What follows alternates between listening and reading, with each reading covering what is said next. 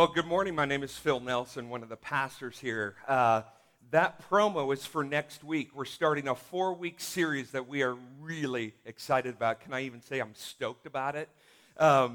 This series is all about laying down 4 things, and I think 95% of our culture, maybe even 99.5% of our culture can relate. And the 4 things are, number 1, is laying down our inadequacies. No one's got those, do we? Number 2 is laying down our need for control. Wives, don't do that to your husbands. I just saw that. 3 is our need for approval. Our need for approval, laying that down. And 4th is laying down the right to be offended. We're going to lay it down, and we're going to see God continue to bring His identity to the false identities that we need to lay down. So I'm really excited about that. By the way, shout out to the band today. They did one of my favorite hymns. And there was this, it just made me think of this classroom, this teacher, and she wanted to know what the kids thought about God and God's name. And so she said, kids, I'm going to give you extra credit if you can give me the names for God. So Sally raises her hand and she says, Wonderful Counselor, Prince of Peace, the Almighty God. And she's like, that's great. That's great. Next one, Jehovah Jireh, my provider. That's great. The next kid, and she's like, oh, don't want to call on him, but I will. And he says, Andy. And she goes, Andy? And he says, yeah, Andy walks with me. Andy talks with me. Andy tells me that I'm his no. Oh, Andy. So that just has nothing to do with my sermon at all. But on a serious note, that hymn reminded me of something. And my Aunt Glory, I don't know, I haven't heard from my dad, but she's getting ready to take her last breath and see Jesus face to face. This woman, Glory Tornator, she bought me my first Bible. She sent me a check in high school, and I bought my first Bible, and that Bible changed my life. And I got to talk to her last night. And I said, Aunt Glory, I'm going to be teaching to about 200 to 300 people tomorrow. And as you go to meet with Jesus, what would you want me to share? And she said, the blood of Jesus will never lose its power to change any person's life. And she was so thrilled to just go and meet Jesus. And I said, worship him, tell Grandma and Grandpa I'm on my way. She thought I was saying I'm on my way to Kentucky. She goes, no, I'm leaving.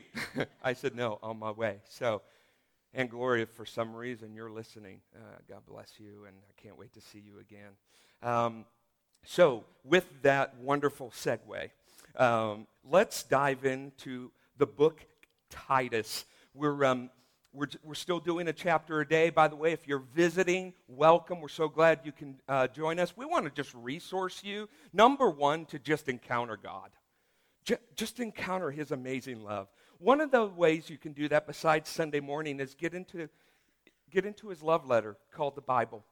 And we do that as a church, as 222 groups, as a staff, as leaders. Hopefully you do it maybe with your spouse, maybe with your kids, maybe on your lunch break, whatever it is. We also have a podcast on Tuesdays called The Weekly Impact.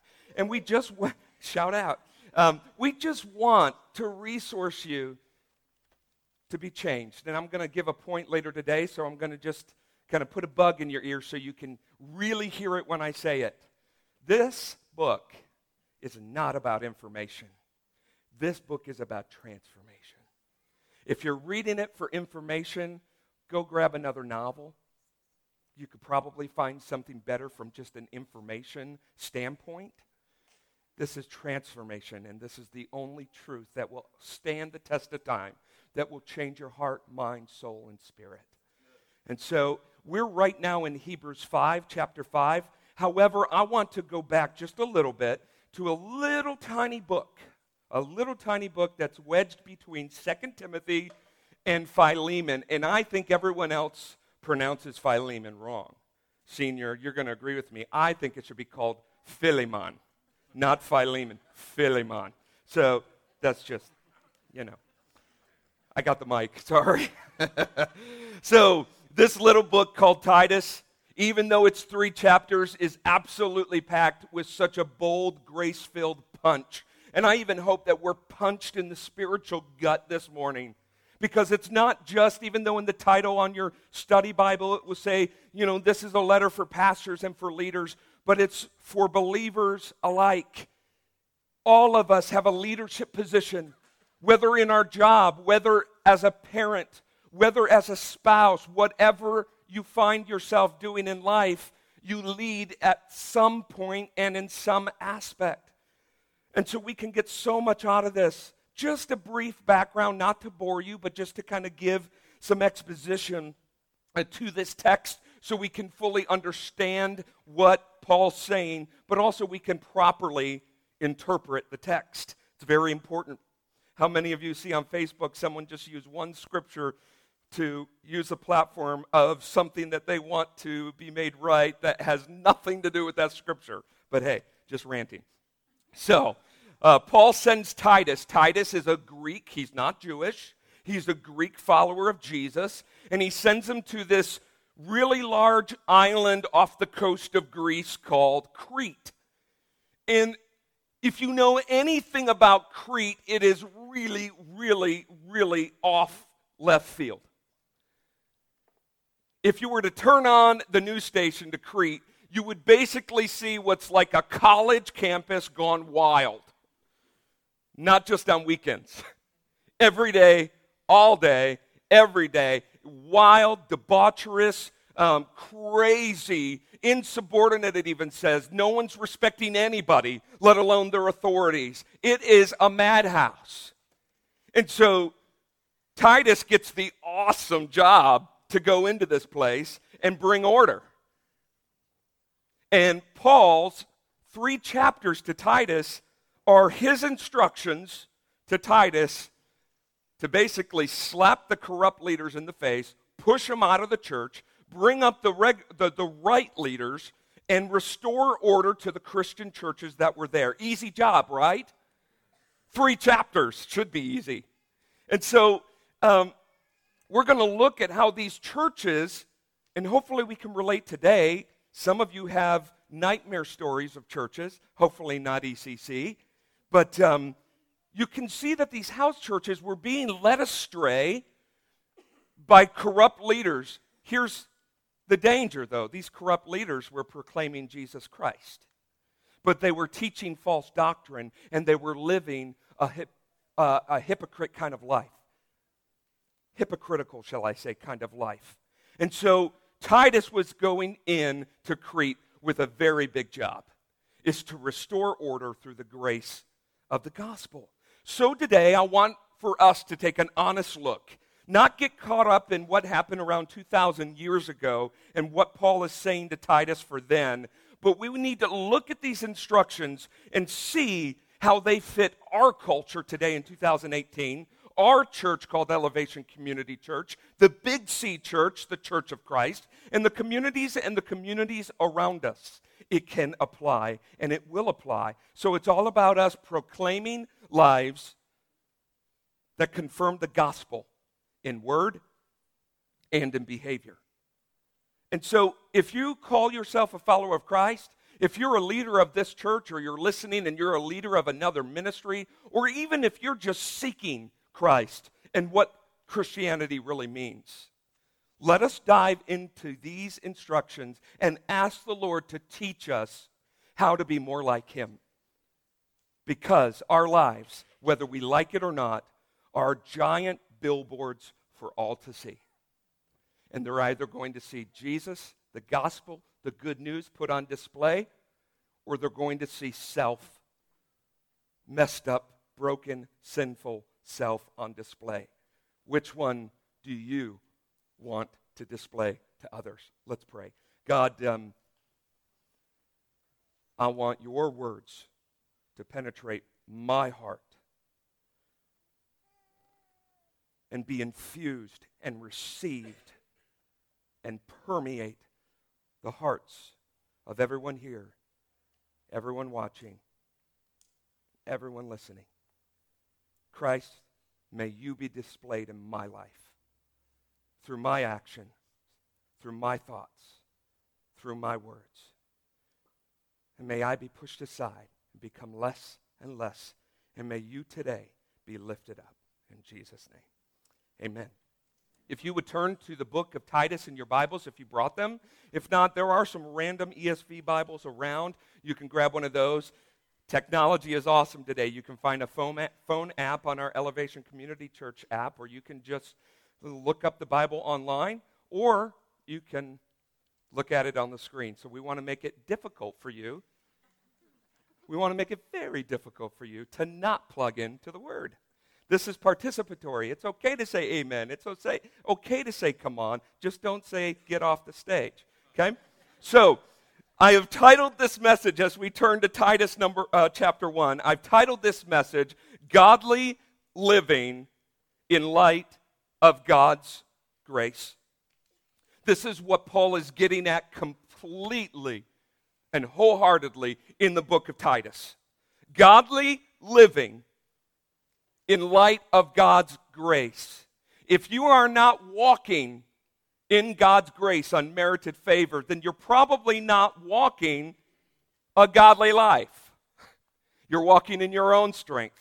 But when we walk in the grace that God has given us through Jesus, we can live a consistent godly lives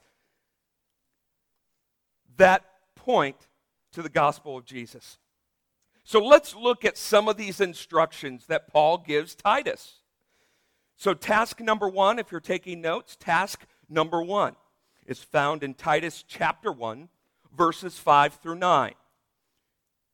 What we see here in this task is Paul commands Titus to appoint new church leaders, which we call elders, overseers, shepherds, pastors, for each church community. So let's read this real quick. Chapter 1. This is why, Titus, I left you in Crete. Remember Crete, college campus every day, all day, right? So that you might put what remained into order and appoint elders, leaders, in every town as I directed you.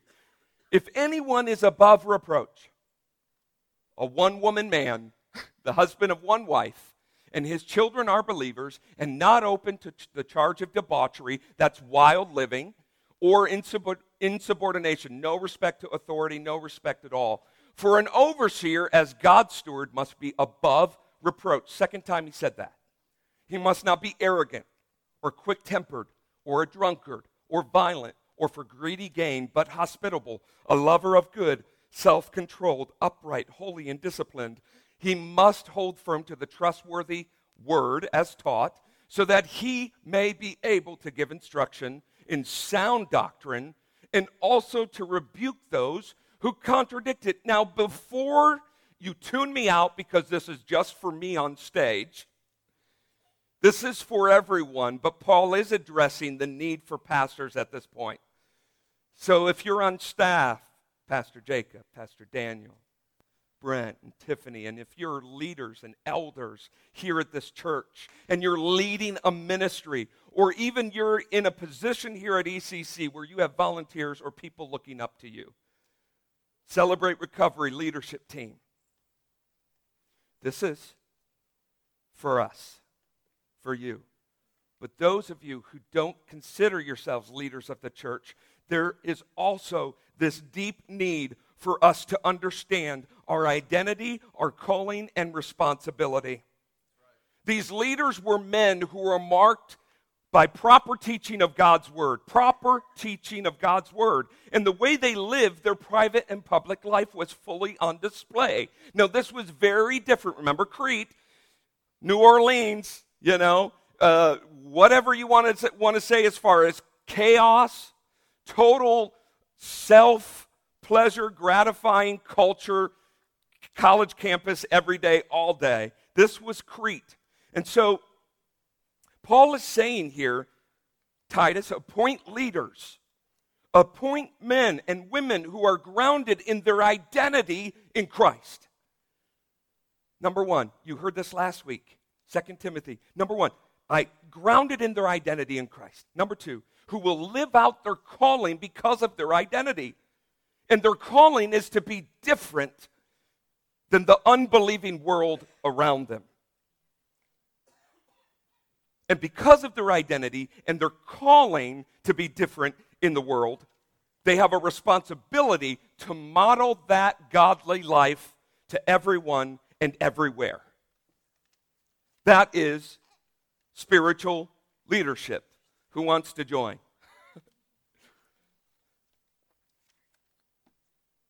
Paul is specifically talking to leaders here, like I said. However, this is transferable to all of us in how we model our Christ-centered life.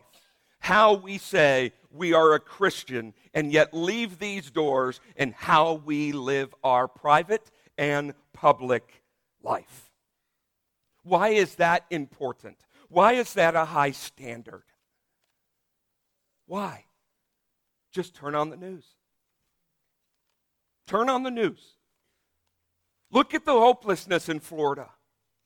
Look at the hopelessness all around you. You know what these hopeless people are looking for? Hope. And where are they going to find it? God's design is for the church. The church is supposed to model that hope. That is why this is so crucial that we understand that. That is why we rise to the standard, because if we put the name of Christ on our shirts, we better be living and producing fruit that honors Christ. Because people are watching and they're looking for hope. They don't want your theology. They want the hope that you have that keeps you going. They want what you have given to your children. They want what your marriage stands for and how you love each other. They want the kindness and the patience and the peace that you display in work in the most intense circumstances. They want that hope. And you are the hope of the world if you have Christ living inside of you. And that's why this is so important. Our identity and our calling and our responsibility. Take a look at this quote here. May this sink in for a minute.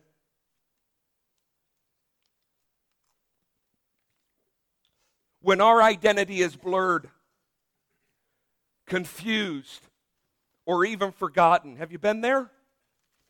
Our calling becomes diluted, ineffective. Diluted and ineffective.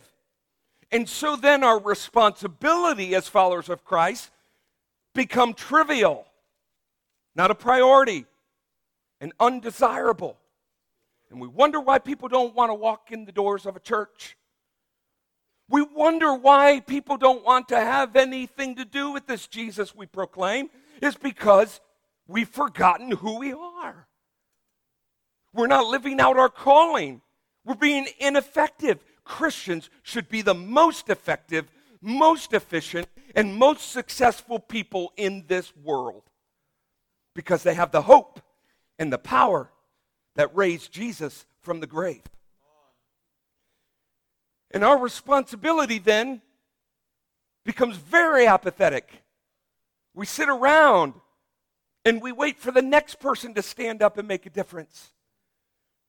And we wonder why this faith is no longer compelling to anyone else.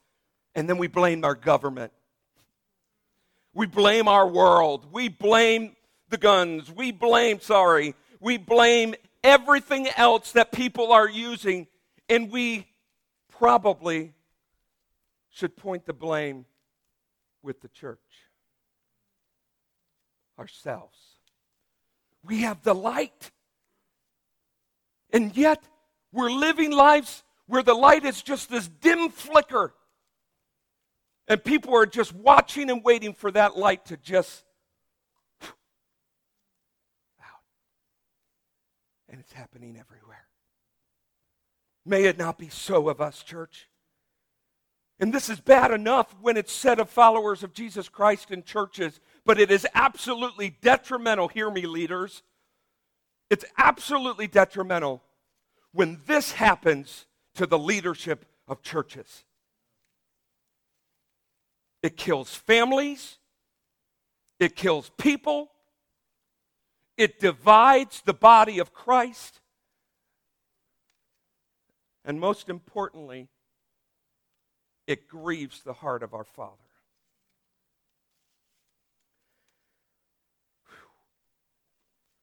So leaders and all of us are called to live out the gospel above reproach.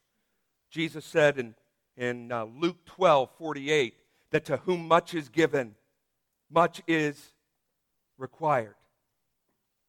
So be a little more hesitant next time you step into a leadership role and ask yourself, am I committed to live a life that's above reproach, grounded in Jesus Christ? To be above reproach means that your devotion to Jesus is displayed to everyone in these three things. Not limited to these three things, but these three things kind of sum up everything. Integrity, self-control. You know what self-control is? It's controlling yourself.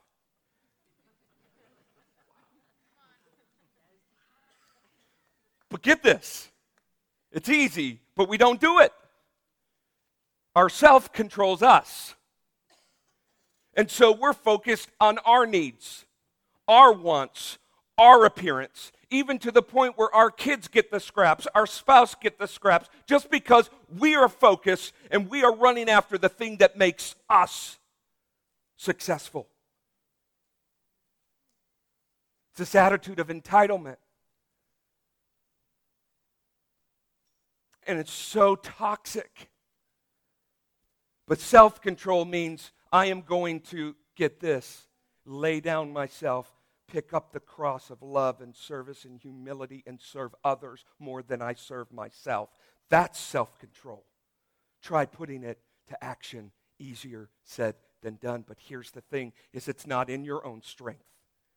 If it's in your own strength, it's still self-controlling you.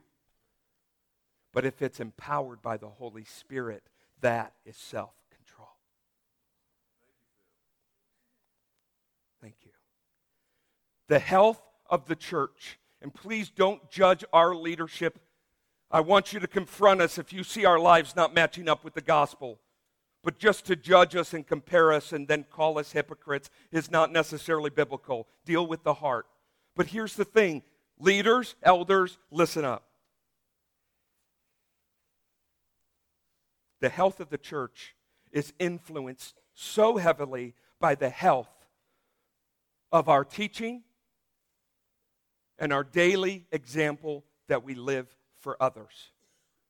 If we are not healthy, if I am not a healthy spiritual man, husband, and father, there is no way I can lead this church in a healthy way that glorifies God.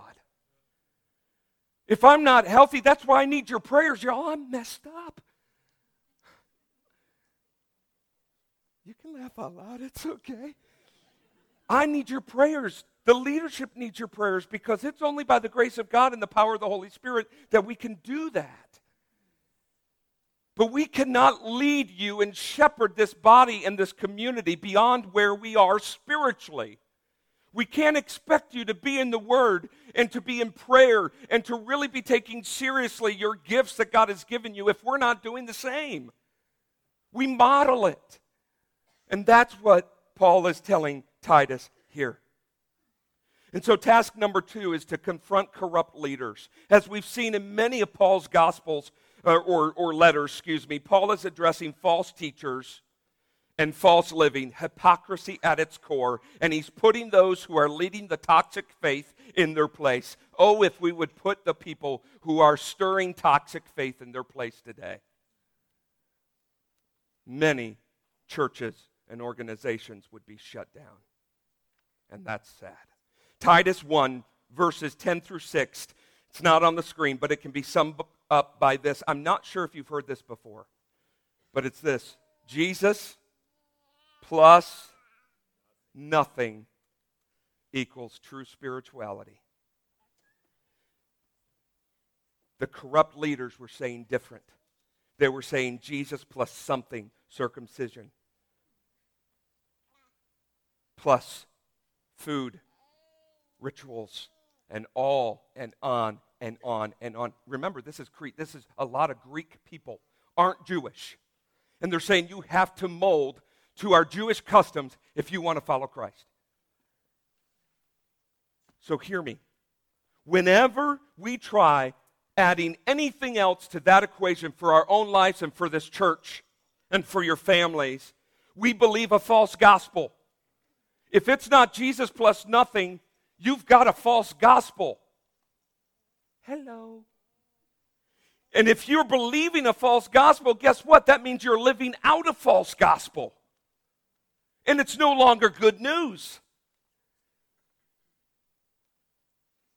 And Paul's saying, Titus, look, the good news we are preaching is built on three things: God's faithfulness, God's love, and God's truth. And those who proclaim to follow after God must produce faithfulness, love, and truth. What does your billboard say? Does it speak and show faithfulness, love, and truth? And so Paul calls out anyone who teaches any message that looks different than that. Look what Paul says about these false teachers in chapter 1, verse 16. Take a look at this. It says, they profess to know God, but they deny him by their works. They are detestable, disobedient, and unfit for any good work. Man, I hope that's not said of me. We read in 2 Timothy the same thing that Paul was saying, is saying that they have the appearance of godliness. They're the leaders of the church. They're the ones coming up and giving their testimonies. They have an appearance of godliness, but they deny its power. They don't live through the power of the Holy Spirit. So Titus, appoint godly leaders. Titus, deal with the corrupt leaders. And task number 3, Titus, teach sound doctrine. This is found in chapter 2. Teach sound doctrine. This is so important, that needs to sink in to all of our hearts. Hear me. Correct teaching of the Word of God is always centered on the gospel, the good news of grace, and grace alone. Not you, not how good you are, not what you've done, not what you haven't done. It is by grace and grace alone that any of us can be saved from our sin. Titus 2 says it perfectly in chapter 1. He just cuts to the jugular right away. And it's 3 translations here, so we can kind of grasp what he's saying, talking about sound doctrine, which is what you teach. But as for you, Titus, teach what accords with the sound doctrine, ESV. You, however, Titus, must teach what is appropriate to sound doctrine, NIV, and the New Living Translation. I love this one. As for you, Titus, promote. Can you say promote? Promote the kind of living that reflects wholesome teaching. What is Paul saying here? He is saying, do the things that teach about Jesus, but do these things as a fitting response to the grace of the gospel. We all respond to something. That's human nature. Are you responding to the grace of God? Or are you responding to the fear and anxiety that has filled your heart? Are you responding to the grace and the truth of Jesus Christ and your identity and calling and responsibility in Jesus Christ? Or are you responding to accusations and what people are talking about you over in the other offices? Are you responding to the love of Jesus Christ that He has given you? Or are you listening to the others, the moms, and the dads at the sports events talking about you or your family. We respond to something, and he's saying we need to respond to the gospel, which is a fitting response in our teaching. So this may sound a little silly, but I know me about 5-10 years ago when this was asked of me, I didn't have an answer. Can you define to your children, your grandchildren, or neighbors around you what the gospel is? Because if you're a follower of Christ, your life is hidden in the gospel. And if you can't share with your own words and your experience about the gospel, our witness becomes stunted, shall I say. Becomes in vain, becomes ineffective. What is the gospel for you? What is the good news? How do you describe to someone who's not a believer in Jesus? What is the good news? Well, we're going to have an opportunity next month at our Good Friday walkthrough and Easter, the good news of the gospel. But if you're struggling like I did with understanding the incredible power of the gospel,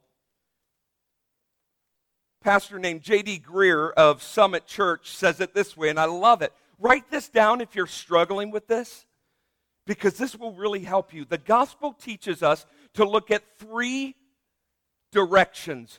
So there's 3 visions of the gospel, the good news of Jesus. Number 1 is upward. Upward. We look upward to the glory of God. It is only by the glory and the love of God the Father that we can have salvation. It's only by Him. We don't deserve it. We deserve eternal punishment away from Him because of our sin and rejecting Him. But John 3:16 says it so beautifully. For God so loved the world that He gave His only Son, that whoever believes in Him shall not perish, but have everlasting life. That's upward. It starts with God. It's the vertical. And now we look backward. We look backward to the cross of Calvary where Jesus paid the debt that only we should have paid. And He bled out and He died for our sins, the perfect sacrifice, the lamb that was slain for us. We look back and understand that it's grace that I'm saved. Romans 5:8 says, while we were yet sinners, Jesus died for us. And now we look upward to the glory of God. We look backward to the cross of Jesus. And then we look forward into what He is making us and where He is taking us. 2 Corinthians 3 says it this way, my wedding verse. I love this. That we who have a faith relationship in Jesus Christ, we reflect His glory and we're being transformed. Remember that? It's not about information, everybody. It's about transformation. We're being transformed into Jesus' likeness from step to step to step to step. It doesn't happen overnight. We're becoming more like Jesus. You see, the gospel is all about transformation. And did you notice that nothing of that, those 2 first things of the gospel, had anything to do with you but God's love for you? You didn't do any of it. He did it all for you. And now all He asks is for you to allow Him to shape you into what He has desired for your life. Titus 2, verse 11. So we looked at 2, verse 1. Now 2:11 says this. Stay with me. For the grace of God has appeared, bringing salvation for all people. That's the upward and the backward. And that word for actually can be translated to because. So we do all these things, we teach sound doctrine, and we live a godly life because the grace of God has appeared to us. And so Paul makes it very clear, and let's get this message this morning. Everything in our lives, everything, every part of it, every facet, every fiber, is to be reshaped by our experience of the gospel of Jesus Christ. That is how we become living billboards that lifts up Jesus and shows the gospel to everybody. Is where we're constantly and continually reshaped by the gospel. Hear me now. Christianity, what the gospel is saying here is Christianity is not a to-do list that you need to work so hard on. It's not a set of morals that you need to master. It's not a bunch of rituals you need to adopt. It's not a semi-load of things that you need to put in your calendar. It's not difficult. You don't have to just keep working at it. Rather, this is going to be on the screen. Rather, Christianity is a response to the grace that God gives to us through Jesus Christ. And it's fueled by the upward, the backward, and the forward directions of the gospel. Godly living in light of God's grace. But it's also empowered by the transforming power of Jesus Christ and the Holy Spirit. You can't do this on your own. It's all through the power of Jesus. So, Titus, appoint godly leaders. Titus, deal with the corrupt leaders. Titus, and Titus, be transformed by your experience of the gospel. And the fourth and final task is this: teach the gospel by the way you live. If you have to, use words. This is where it hits home to us, friends. This is where the people in Crete were challenged back then, and this is where we're tested today. So if you've tuned me out, I just ask for you to give me your hearts and give me your ears. You see, because of the corrupt leaders twisting the truth and adding many cultural, religious, worldly burdens to the Christian life, many Christians, their personal, their home life, and their public life was absolutely a wreck. Doesn't sound like our world today, does it? Can we identify?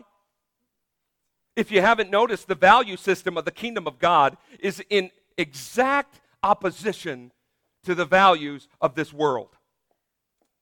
Night and day contrast. You see, this is what I see in the body of Christ so often. We proclaim that we're followers of Christ. Our aim and our desire is to be devoted fully to Jesus. We want to be all in.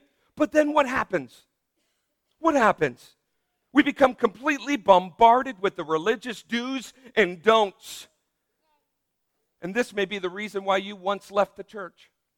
This might be the reason that right now you're hurt and wounded because of what the church placed on you that was not grace. You see, we're like a walking human Velcro pad. Imagine that. And all these things come flying at us, and all of a sudden we just wonder why they're sticking. It's because we hold onto them, and we drop the basketball, Jesus. If that doesn't make sense to you, watch the message a couple weeks ago. You see, we're like a walking human Velcro pad. Cultural standards, we exalt ourselves, come flaring in and stick onto this pad. Wealth and status and material gain and temporal sexual pleasures that we pursue. Our lives are weighted down with the stuff that does nothing but rob the blessings that Jesus died to give us. And now, instead of becoming huge beacons of light displaying Jesus, we're a flickering dimmer light ready to fade out. That is not the design of the church that Jesus died for. This toxic way of living does the following for us. 3 things. It discredits God's word. Our toxic living discredits God's word. It also allows people to make evil accusations based on our examples and the way we live our lives. With Jesus stickers on our bumper car.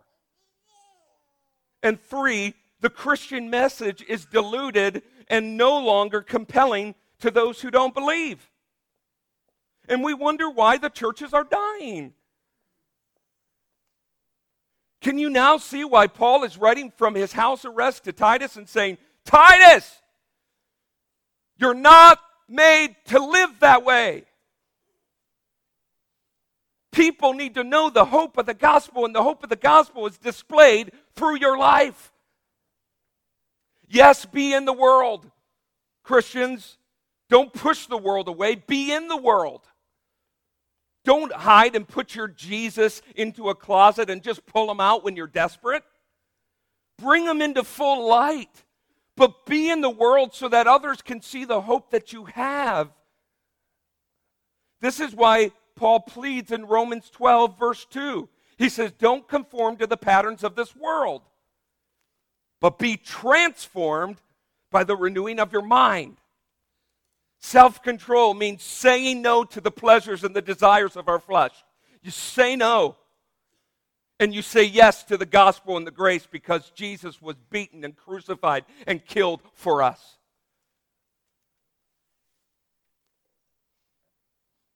And lastly, in the way that we live, it truly matters.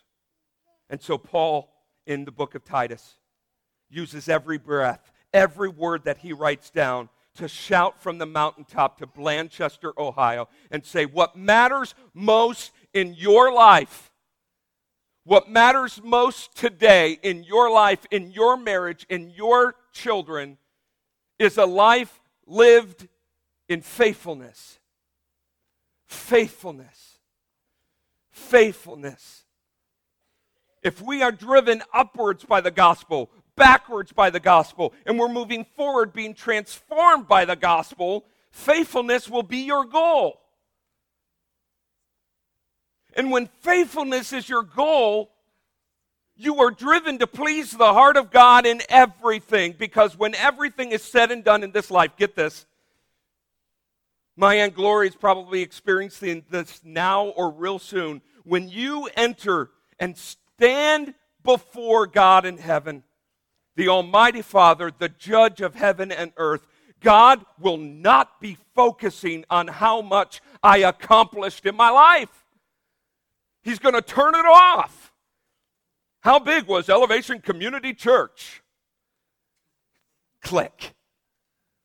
How many people viewed your YouTube sermons? Click. How many people knew your name? Click. How did you climb? How high did you climb the corporate ladder? Click. How much money did you make? Click. How many times did you win Employee of the Month? Click. How many sports did you coach or sign your kids up for? Click. And how many friends did you have on Facebook? Click. None of that will matter. When you get to heaven, and I sure hope you have Jesus' blood all over you so that he can say, I died for him or her. Because then you can say, when you get to heaven, the only accomplishment that you are going to take in there was not anything to do with the importance of the tasks that you lived and carried out in your life, but it has everything to do with how you were faithful with what you were given. Paul said in 1 Corinthians 4:2, forgive my passion, but this is just, we need to understand this and hear this, and we need to wake up because life is so short. And I want to hear, well done, Phil. Well done, my good and faithful servant. You didn't waste what I've given you. You lived out the gospel with everything. Paul said in 1 Corinthians 4:2, he said this, moreover, what is required of a steward of grace is faithfulness. When all's said and done, the only thing that you're going to want to hear is your Father saying, well done, my good and faithful servant. You see, when Jesus said, if you want to be a follower of me, he said, you must deny yourself and pick up your cross. And he displayed that in Philippians 2, where he humbled himself and became obedient and became a servant to all. That's what it means to be self-controlled and to give a life living godliness by serving and loving others. Hear me. Hear me, hear me, hear me. I am almost done, I promise. I'm going to call the band up in just 2 minutes. You can watch your watches. Look at your watches.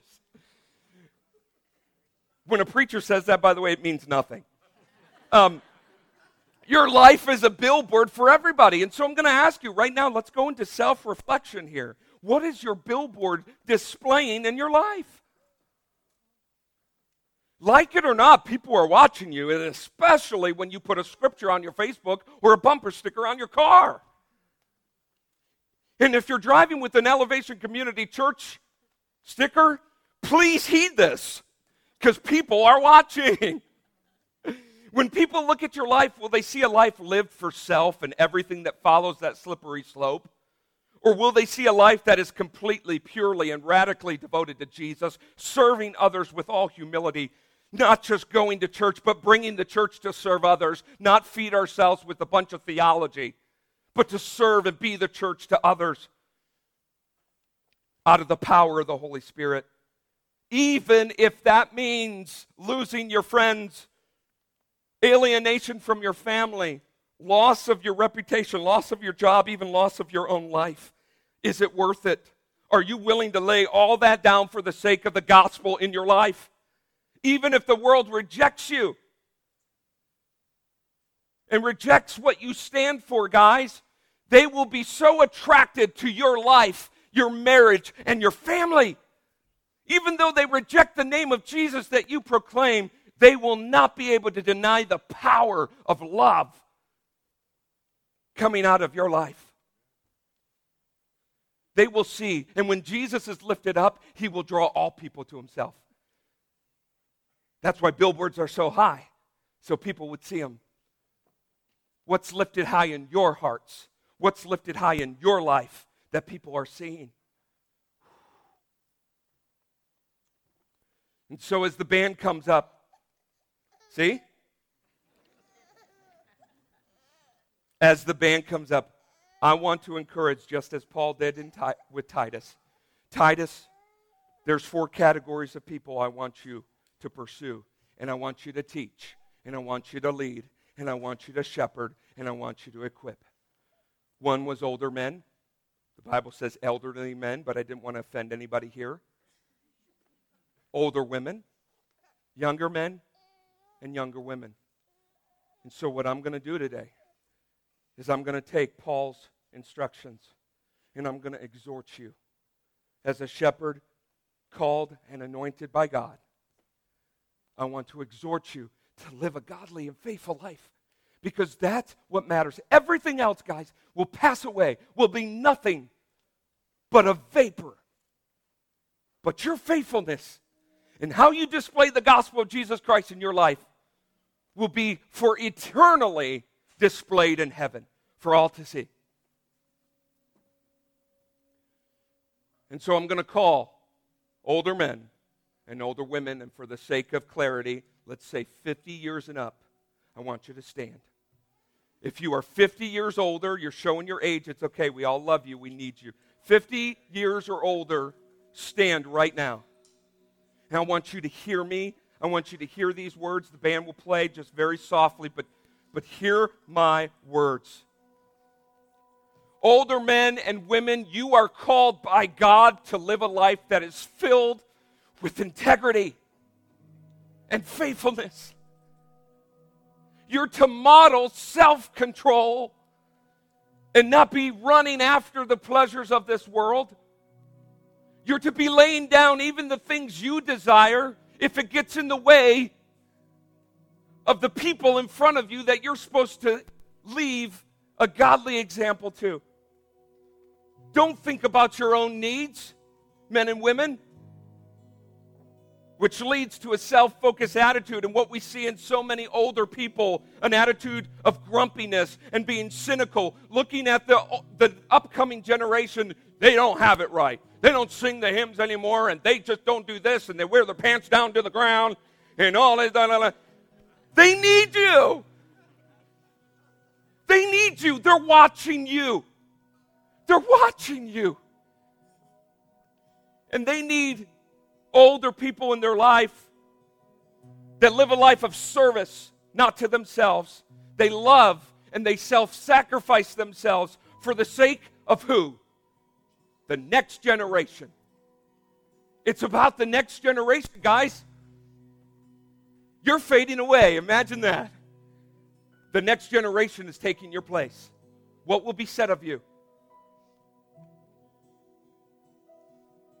How will you sacrifice yourself to serve these young men and women sitting down right now? How will you take them under your arms? How will you pour the love of Christ, women, into these young moms who are struggling, these young business women who just are ready to give up. You have a call to be above reproach and filled with love, and to take these women under your wing, and to pray for them, and to build them up, and to teach them what it means to be a godly woman, a godly businesswoman, a godly mother, a godly wife. Older men, don't give up. So many older men approach the last third of their life and they just coast it. Retirement, golf, movies, whatever. Don't give up. Don't stay steadfast. These men sitting down, we need godly examples. We need leadership in this church. Men, how are you serving and loving and laying down yourself for your wife and showing your kids that you are humbling yourself and washing your family's feet? Older men, you're to be above reproach and filled with integrity. Your accomplishments, guys and women, should not be letting your money lay in a bank account that's just piling up. Your accomplishment should be doing whatever you can to see the kingdom of God thrive in the younger generation. That's what you're supposed to be up to. Where are you with the kids' ministry?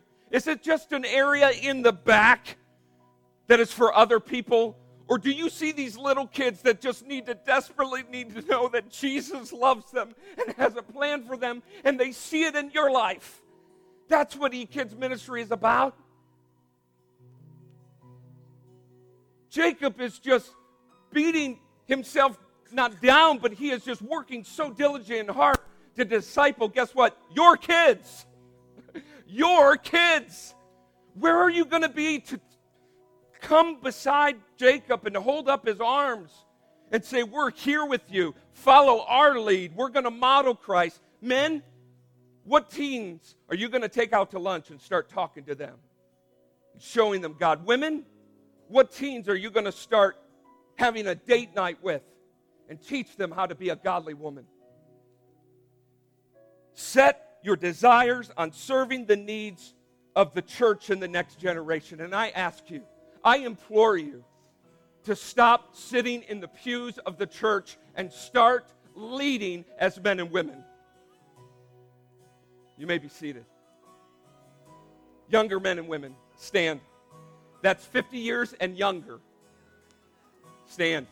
Wow, look at that. Older people, look what you're doing. This is your mission field. Don't go on a mission trip to Africa just to be on a mission trip. Come to Elevation Community Church. Woo! Younger men and women, can you boldly and confidently say that Jesus is enough for you? Can you truly say that Jesus is your everything? That you don't need anything else? Because if you can say that, fight. Fight with everything that you have to say no to the worldly, sinful desires that are pulling you down. Do you know that your sins are going to be passed on to generations and generations of your kids? Think about that. Fight with all you have to live a life worthy of the gospel of Jesus. That's why Jesus offers us living water that will never run dry. But when we pursue earthly desires, we come up empty all the time. Jesus has everything we need. Are you tired? Some of you look tired and exhausted. You're tired of being tired. You're ready to give up. You're on this merry-go-round of life and it just never seems to stop. You keep going and doing the same things and expecting the different results.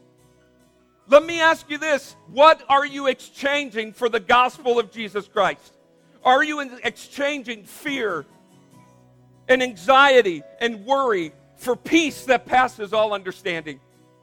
Are you exchanging worldly applause of men and women and success versus, well done, my good and faithful servant? Young men, man up, for goodness sakes.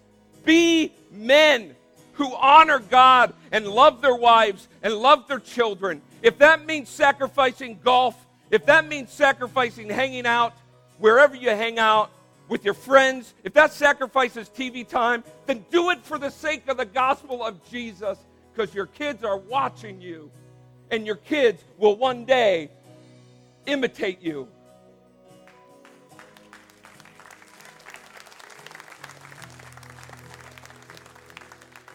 Women, I say this with all humility and love. Get over yourself. Get over yourself. You are beautiful. You are the bride of Christ. You are so precious. Stop trying to be something that you're not. God loves you. You are gorgeous. You are extravagant. Start living out the beauty that He has for you, which starts in here. Stop trying to win the hearts of your children. Start loving and serving the hearts of your children. And women, when your husband's not loving you and not displaying Christ to you, don't lash back. Go to your bedroom, get on your knees, and pray. Pray that the love of God would be displayed in you so much that He would see that you're not living for yourself, but you're living for Christ. Young men and women, we are the church of today. What's going to be said of you? What's going to be said of you, parents? Are you exchanging the legacy? Joseph, come here. Come here, buddy. Are you exchanging the legacy of your kids and your faith by just filling suitcases full of trophies and medals for all the activities that they're doing that they're not going to be able to take in front of Jesus? I'm not saying it's bad, but are you teaching your kids to worship by the way you worship? Are you teaching your kids how to love their mother, how to love their siblings, how to be Jesus to the schools and to their kids and to their friends? Or are you teaching them that life is just crazy, chaotic, stressful, and not fun? Why do you think there's suicide and depression all over the place? They're just watching mom and dad. They're just living the culture that you set for the house. It's time. It's time to step up and be the church. It's time to display the hope that you have in Jesus. It's time to serve. It's time to love. It's time to sacrifice our lives for the sake of the gospel. What will they see in you? And so during this time of response, I want this altar filled because I know that there is so much stuff we need to lay down at the cross and say, find me faithful. Jesus, find me faithful. Show me what I need to lay down. And at the cross, show me what I need to pick up. Because everyone is watching. What are they going to say about the billboard that you are displaying?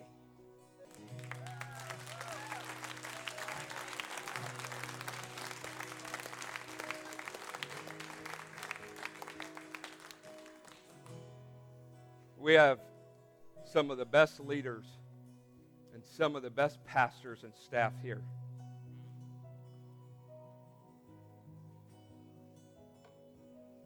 There's very few people who love your children more than you do.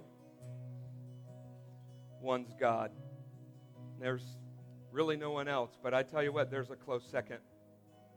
This woman, Tiffany, loves your children.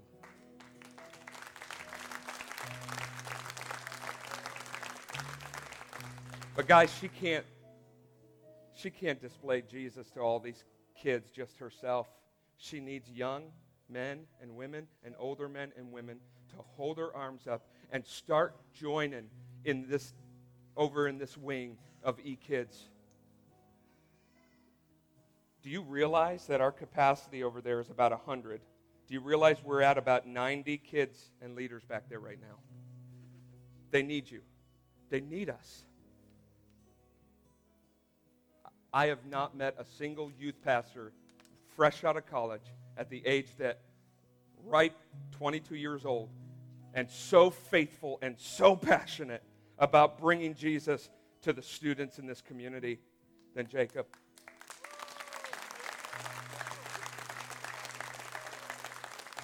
And we joke, but I tell you what, God has given us an American Idol.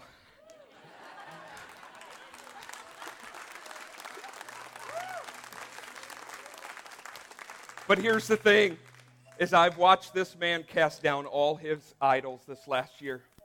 All his idols. And what you see is what you get. And I tell you what, I worked so hard for 5-6 years to build a worship team like this, and he's done it in a year. And this Pastor Daniel and his wife Lainey and myself, we love you more than we could ever tell you or how we show you in our actions. This man is a lover of people, and he is so passionate about you men learning your identity in Christ as men, as husbands, as fathers. He is a foot washer. Or is it a feet washer? I don't know. He washes feet. So don't come to his office and take your shoes and socks off, because that's not what I mean. We love you. And if you're visiting and you're not connected, let's get you connected. First to Jesus, then a community of believers, and let's get you start serving, because it's time to stop just going to church. It's time to start bringing church. You got another hour? Tonight at 5 o'clock, core gathering. By the way, this ministry operates on your generosity. There's giving stations. There's a phone app. You can give online. Be faithful. Faithful. Just be faithful and do it as unto the Lord. Man, you guys are beautiful. You're precious. You're amazing. Love you. Bye.